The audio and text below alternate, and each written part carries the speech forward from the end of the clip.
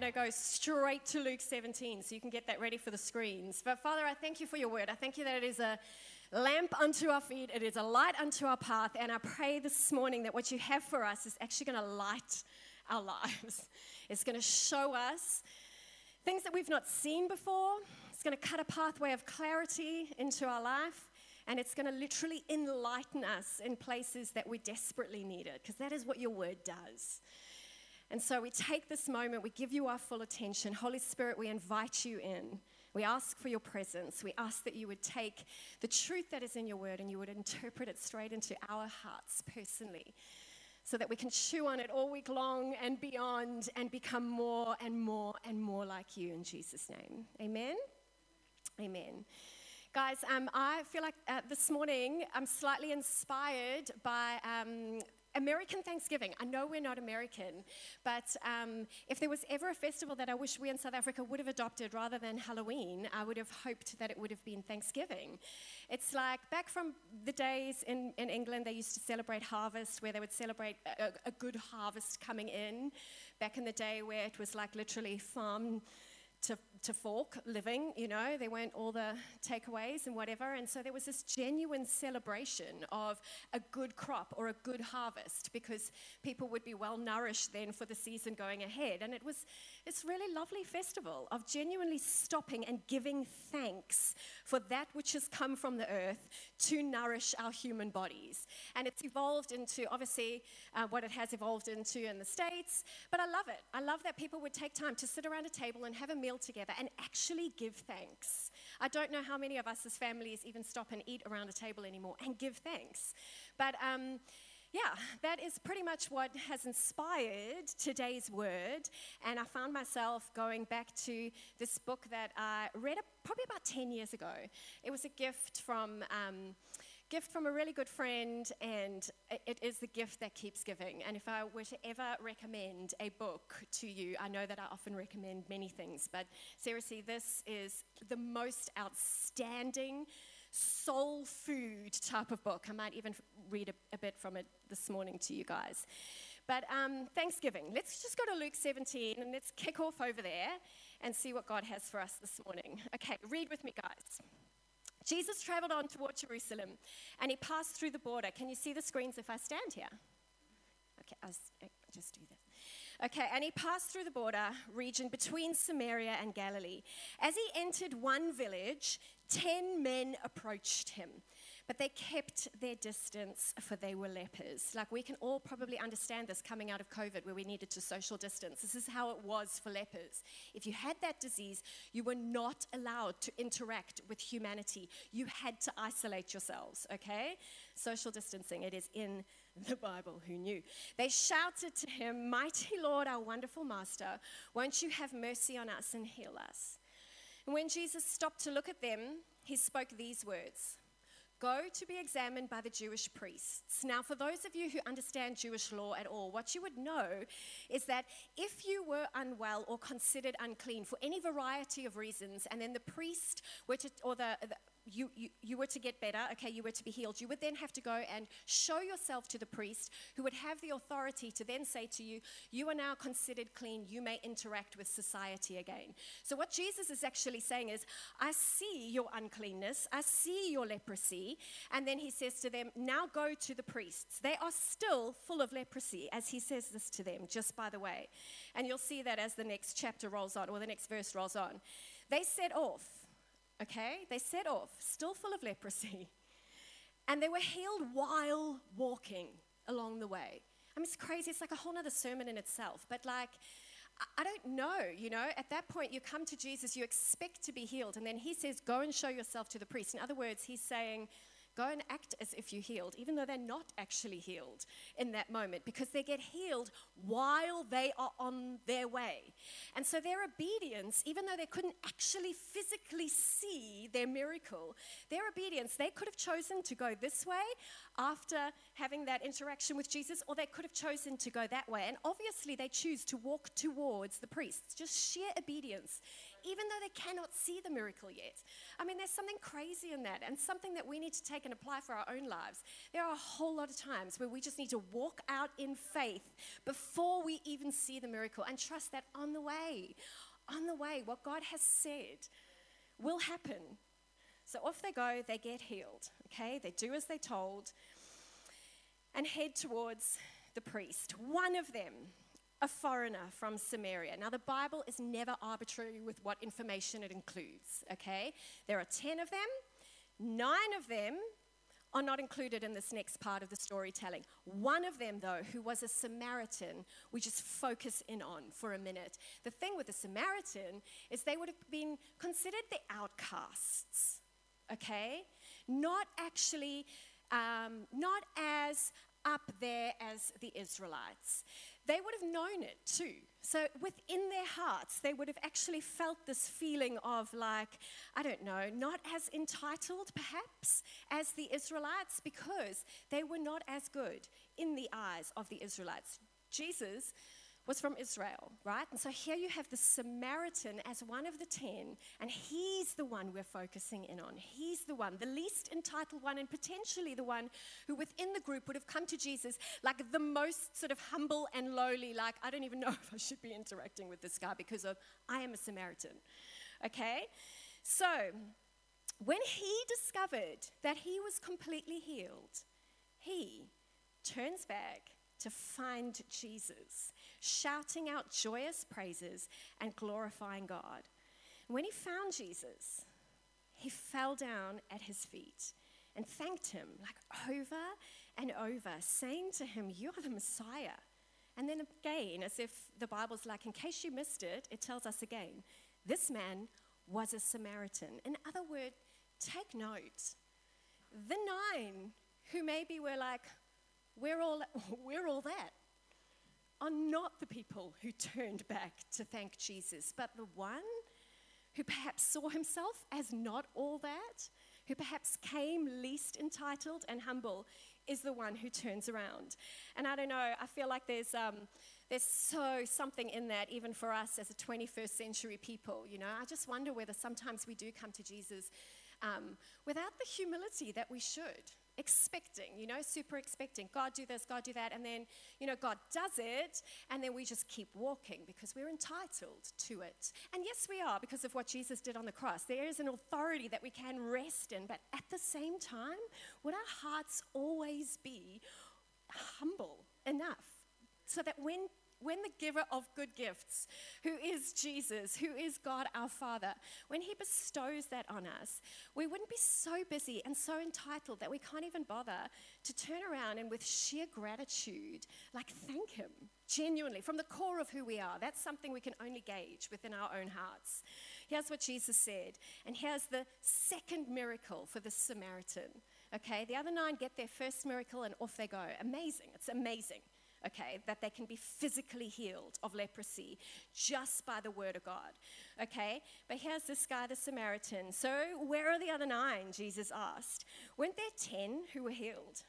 They all refused to return to give thanks and give glory to God, except you, a foreigner from Samaria. I mean, the Bible definitely wants us to know this was a Samaritan 3 times over, right? And then Jesus said to the healed man lying at his feet, "Arise and go. It was your faith that brought you salvation and healing." It's interesting the way that ends, okay? And I read this piece of scripture to you from the Passion Translation, because when you read it in other translations of the Bible, for example, like the New Living Translation, it says, "Your faith has healed you." The Amplified says, "Your faith has restored you to health." The NIV says, "Your faith has made you well." And it can be a little bit confusing, actually, because you're like, wasn't he actually made well with the other 9? You know, they all got their healing together. Then the one turns around and he comes to say thank you to Jesus. And then Jesus says, "It's your faith that's made you well." But it's a bit confusing because he was already healed. And that's why he turns around. And here's where the Greek just becomes so important. You know how much I love the Greek, hey? But actually, that second encounter of healing that we will take, and we will, in our English language, speak about him being healed, is a different word that's used in the first encounter, the first healing encounter. This second word is this word sozo. Has anyone heard of that word? You might have heard of Sozo Ministry. It comes out of a church called Bethel Church, which I know a lot of people follow and love. But that word sozo actually means to save. To save. And then if you dig down deeper in the word, it also means true wellness and complete wholeness. Salvation, true wellness, complete wholeness. All 10 of them got their physical healing. The one who was humble enough, the Samaritan, who came back to Jesus and with gratitude, thanked him, he got sozo as well as his physical healing. He got true wellness and wholeness and salvation. You know, the thing with salvation, we often just think we're saved if we believe in Jesus, and so therefore we're saved from hell one day. Okay, awesome. But we're not just saved from hell one day. We're actually saved to appropriate that salvation right here on the earth as we walk out our lives in a fallen world. But we are to appropriate salvation into our lives, appropriate healing, appropriate wholeness, become the light of the world as we walk through a fallen world who is desperately looking for light to follow. That's salvation. It's a journey that like churns within us over and over again until one day, yes, our body expires or Jesus comes back for us. That was the last time I spoke. Hey, who knows which will happen first? Jesus may come back for us before our bodies expire. But either way, we are to walk out salvation right now, in the here and now. And so this is what that guy got. He got true wellness and complete wholeness. Look at these scriptures in light of just Thanksgiving and how his thanksgiving led to his sozo, okay? Psalm 50:23, in the Amplified, I'll read it first. It says here, he who offers a sacrifice of praise and thanksgiving honors me. And to him who orders his way rightly, who follows the way that I show him, I shall show the salvation, or sozo in the Greek, of God. I actually prefer it in the Passion Translation. I should have read it there, but that's okay. Let's just read it again. The life that pleases me. Have you got the Passion? Ellen, thank you. The life that pleases me is a life lived in the gratitude of grace, always choosing to walk with me in what is right. And this is the sacrifice I desire for you. If you do this, more of my salvation will unfold in you. Guys, like, to just live grateful and to live thankful is actually a seriously powerful, like, psychological tool. It's so good that psychologists use it. They go and study for 7 years and then they just teach you to be like mindful. It's mindfulness. It's a big word in that psychology field. And they tell us to stop and behold. Behold the sunrise. Like, hold the gift for a moment. Behold it and let it bring nourishment to your soul. I'm all, it's just Bible. They're just Bible. Let me read to you from my book, 1,000 Gifts. This is Ann Voskamp. I don't know, does anyone know this book? Bevan, yes, because I passed it on to him to read. It's one of your wife's favorite books, hey? Muddy Princess. I hope she's doing so well. Pray for her right now in Jesus' name, amen. But here's the thing with this woman. Ann Voskamp is her name. She's Canadian. She is a farmer's wife. Homeschools her 6 children, bless her, out there in Canada, and just found, when she was 4 years old, I'm not giving anything away because you really do need to go and read this book, but in the very first page of this book, what you learn about her is that as a 4-year-old, she actually watches her older sister die. Her older sister gets reversed over by a delivery truck. I mean, how heavy is that? And literally the parents scoop up this child and the child does not make it. And so from that point on in her household, as a 4-year-old, Ann Voskamp, who's now an adult and raising her own kids, just there's a climate change in the household. And from what had been a pretty joyous house now just becomes something somber, to the point that later on in life, her mum even ends up in a psychiatric ward. She cannot get over the loss of this child. And so this is how she's raised. She's raised in just oppression and even depression, and finds herself just in the monotony of raising her own children and attending church because it's the thing to do, and fully believing in Jesus, but at the same time just feeling like, where is the soul health? Where is the joy? You know, life can get pretty monotonous. Anxiety can creep in so easily when we just forever are looking to all the things that are not right in the world. And this is the space that she finds herself in. And essentially, she has a friend who challenges her to hold and behold the gifts that are already in her life, not to look at what isn't and what is lacking and what she wishes was different, because we can all do that. We're not living in perfection, right? But at the same time, to just be somebody who goes, look at what you do have. Find the moments, hold them and behold them, and essentially challenges her to write a list of 1,000 things that she goes on to call 1,000 gifts. And as she embarks on this journey, it's amazing, actually, what ends up happening in her soul. I mean, it's crazy things that she writes. Like, it's simple things, and then there's big things, and then sometimes it's just the most awesome day, and at other times it's a day where, like, her boy comes in, her 7-year-old boy, and he's actually put his hand through a huge industrial fan on the farm and has cut his finger off. And it's like, how do you hold and behold on that day? You know? And she journeys you through life and how she basically finds herself moving from a place of heaviness and oppression and dissatisfaction in life to complete wholeness. But it's a journey, and it's a rhythm, and it's a discipline that she feels like she has to continue to live in day by day so that she doesn't slip back into. But here's what she says just early on in the book, and I love it. She's very poetic the way she writes, just by the way. So, hi, Darren. Very poetic. She says this: from all our beginnings, we keep reliving the garden story. Okay, this is taking you back to the Garden of Eden. Satan, who wanted more power, more glory. That's what he wanted.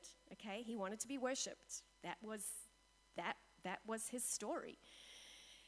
He didn't want for everyone to be worshiping God. He wanted some of that worship for himself. More power, more glory. Ultimately, in his essence, Satan is an ingrate. In other words, someone who was not grateful enough for what he was given and what he had. And he sinks his venom into the heart of Eden. Poetic. Satan's sin becomes the first sin of all humanity. It's the sin of ingratitude. Adam and Eve are simply painfully ungrateful for what God gave. Isn't that the catalyst of all our sins? Our fall has always been, and always will be, that we aren't satisfied in God and what he gives. We hunger for something more, something other. Standing before that tree, okay, the tree right there in Eden, laden with fruit withheld, we listen to evil's murmur, then and still today. In the day you eat from it, your eyes will be open. That's what it says in Genesis 3:5. But in the beginning, our eyes were already open. Our sight was perfect. Our vision, it allowed us to see a world spilling with goodness. Our eyes fell on nothing but the glory of God. We saw God as he truly was and is. He's good. But we were lured by the deception that there was more to a full life. There was more to see. And true, there was more to see. The ugliness we hadn't beheld, the sinfulness we hadn't witnessed, the loss we hadn't known. And we eat, and in an instant, we are blind. And we can think that Adam and Eve are the only people that did that or do that. But we do it over and over and over again. Take our eyes off that which is good, and that which is true, pure, lovely, of good report. It's a scripture in Philippians. And we choose something else to try and satisfy our souls.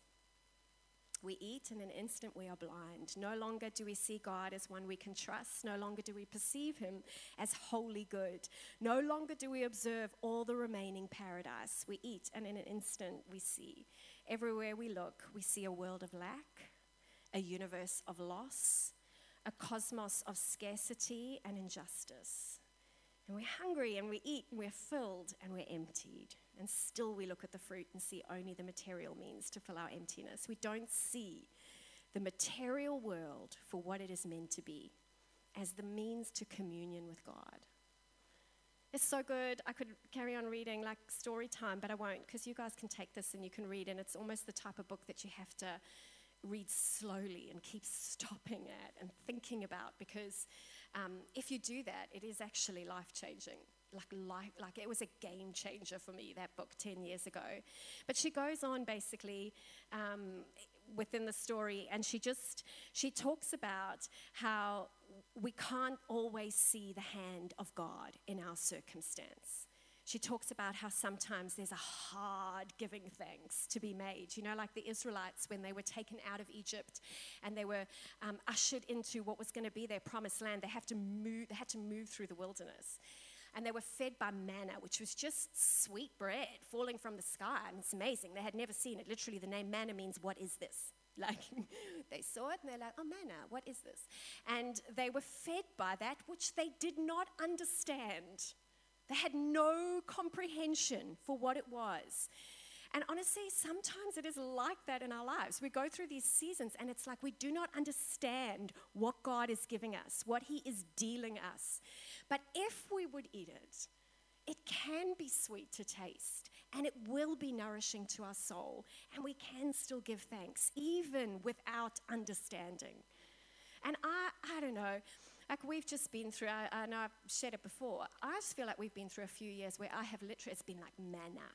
What is going on? Like life has looked so different for us in these last few years. But at the same time, what maybe I don't understand, it's okay to eat and be nourished and be filled and satisfied by it. Because what I do know and what I do understand is that God is good. And that there is a journey. And if you are walking through something and you are heading somewhere, what you do know is that God will give you what you need to get you there. And so trust the giver in the process. Even if you don't understand, you can still give thanks. And you know, Jesus, I mean, like, I don't know, we've all had to give thanks probably in hard seasons. Some of us seasons longer than others. You know, and it can be just like hard. How do I keep giving thanks, Treg, for this thing, you know? But like none of us had to give thanks for our bodies broken on a cross. None of us had to do what Jesus did. When we take communion, do you know that scripture that we would read is a scripture that talks about how he gave thanks. He sat down with his disciples as the last thing he did, and he took the bread, symbolic of his body, and breaks it and give thanks. Guys, are you kidding me? Like, he knew exactly what he was about to do. He knew that this was going to be his body, broken. How in the world do you give thanks ahead of what you're about to go through when you fully understand what you're about to go through? I mean, it was a time of Roman rule. People were crucified all around them all the time. It wasn't only Jesus that was crucified. You would walk into the city and there was some guy who had been, you know, gotten into trouble for something, and that was just the way the Romans took your life. And so he knew exactly what was coming, and he gives thanks. In the Greek, it's this word Eucharistio, which encompasses our English phrase, he gave thanks.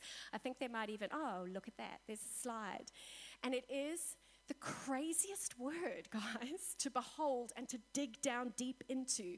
Because the root word from this word Eucharistio, he gave thanks, is the word charis, which charis means grace. I think, look at you, Alan. Charis means grace. Okay, grace, guys, is his unmerited favor towards us, his unmerited favor and his enabling power in our lives.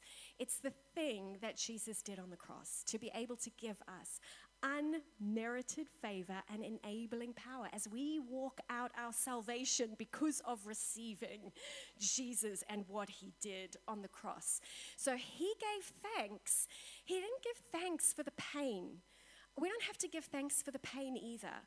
What he gave thanks for was grace.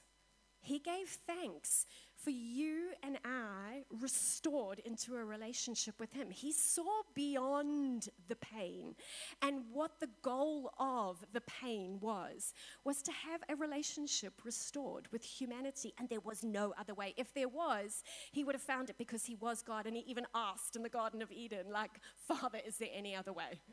And then there wasn't, and he surrenders himself to death on a cross, and actually is so, of course, because he's God, so like big enough as a person, that is not great English, but to stand and give thanks for it.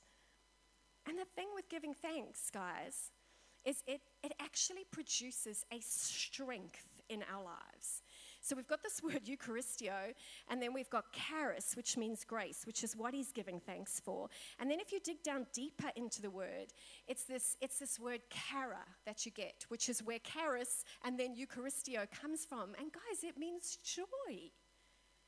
Like how it's like this crazy contradiction that here God could like break the bread, symbolic of his body, give thanks for the grace, and be filled with joy. And the scripture tells us, and I just think, isn't Jesus genius? Because in Nehemiah, it actually tells us that the joy of the Lord is our strength. We are not going to make it in this life if we do not have joy, because it is strength to our bones to walk through a fallen world. And so if we want that, if we want strength and we want joy, we have got to get good at giving thanks. It's the recipe. It's the recipe for joy. It's the recipe for our strength. Let me read to you Hebrews 12, verse 2. It actually just puts that whole moment of Jesus giving thanks into beautiful context. It says this, his example is this, talking about Jesus, because his heart was focused on the joy of knowing that you would be his. He endured the agony of the cross and conquered its humiliation, and now sits exalted at the right hand of the throne of God. Puts it beautifully, hey? The joy of the Lord is your strength. I want to finish with a thought that actually also comes from here. The kids out there have been doing the creation story. They're making these Christmas baubles. Enjoy those on your Christmas trees, guys. They're talking through day 1, day 2, day 3. They're currently on day 6 when, the fish and the birds were created. No, they're on day 5. Sorry, day 6 we're going to talk about humans and the animals being created. But here's the thing with the creation story. God creates Adam and Eve. And then he creates all these amazing animals. And then he says to Adam, you name them, which is interesting. Like, Adam didn't name everything. He didn't name the rain. He didn't name the universe and the solar system and, Jupiter and Saturn and whatever. But he says, you name the animals. And I just wonder if it's this beautiful father-to-son lesson in behold. Here I have actually created a whole world for you because I want relationship with you, but you obviously need a place to live, and I've modeled it off of everything that is within me and my bigger spectrum, and here you're going to have authority, and you're going to have rule, and you're going to have reign, but we are going to be friends. Like, that was the goal. And then go ahead and just name all of the animals. I mean, could you imagine that moment? I don't know how long it took, but Adam would have sat and he would have had to look at the animal, and he would have had to come up with something from the inside of him that would be able to brand or give voice to what that animal was, okay, or what that animal should be called. And obviously language has evolved, and so we have the English words, and I don't know all the original words or even what the original language was. But what an exercise in holding and beholding a gift given, so that humanity would be able to have that soul health, that sozo, wholeness, salvation, hold and behold. And all I can say, in light of American Thanksgiving, God bless America, let's take Thanksgiving this year. Let's take it even into our daily lives when it is and isn't Thanksgiving. And let's get so good at holding and beholding. Let's get good at listing Even try it. Take the challenge. Go ahead and make a list of 1,000 gifts if you want to. And let's see what it might do in our souls. Like, look at your kids. Hold and behold. Take a minute, Take a minute over the sunrise. There are so many things that are already in our lives, so many things that if we were to focus on that rather than focus on the economy and whatever, let's not list the negative because we're here, but focus on them and let's just see if we can actually get that sozo working in and through our lives to a place where you walk in the room and it's like, what is it about these Christians? Because this is how we're supposed to be, right? The light of the world. But how? How do we become that? I think we need to understand Eucharistio. We give thanks. We give thanks. Not for the pain, guys, okay? If it's tough for you right now, it is okay. You don't have to be like, I'm really grateful for, no food on the table. Like that's, no. But there is something to look beyond and give thanks for. And then let's be people of deep joy, especially as we come into Christmas. And let's be people that the world can look at and have a light to be able to follow. In Jesus' name. Yes? Amen. Shall we pray? Father, I thank you for your word. I thank you that it is always rich. It is always deep. It is always life-changing if we will take a minute to stop on it and apply it. And so I pray that as the word has gone out, as a plate full of food has gone out, that it would nourish us right to the core of who we are. And I pray for a company of people, a family of church, this church, that would be a church that is so good at giving thanks, so good. I pray for that to become a practice in our lives. And I pray for this space to become, that is one so full of joy, that it will roll out into our language and even into the way that our face looks, because we would be people who are able to shine through whatever it is that a dusty world looks like. Would we be people that would shine your love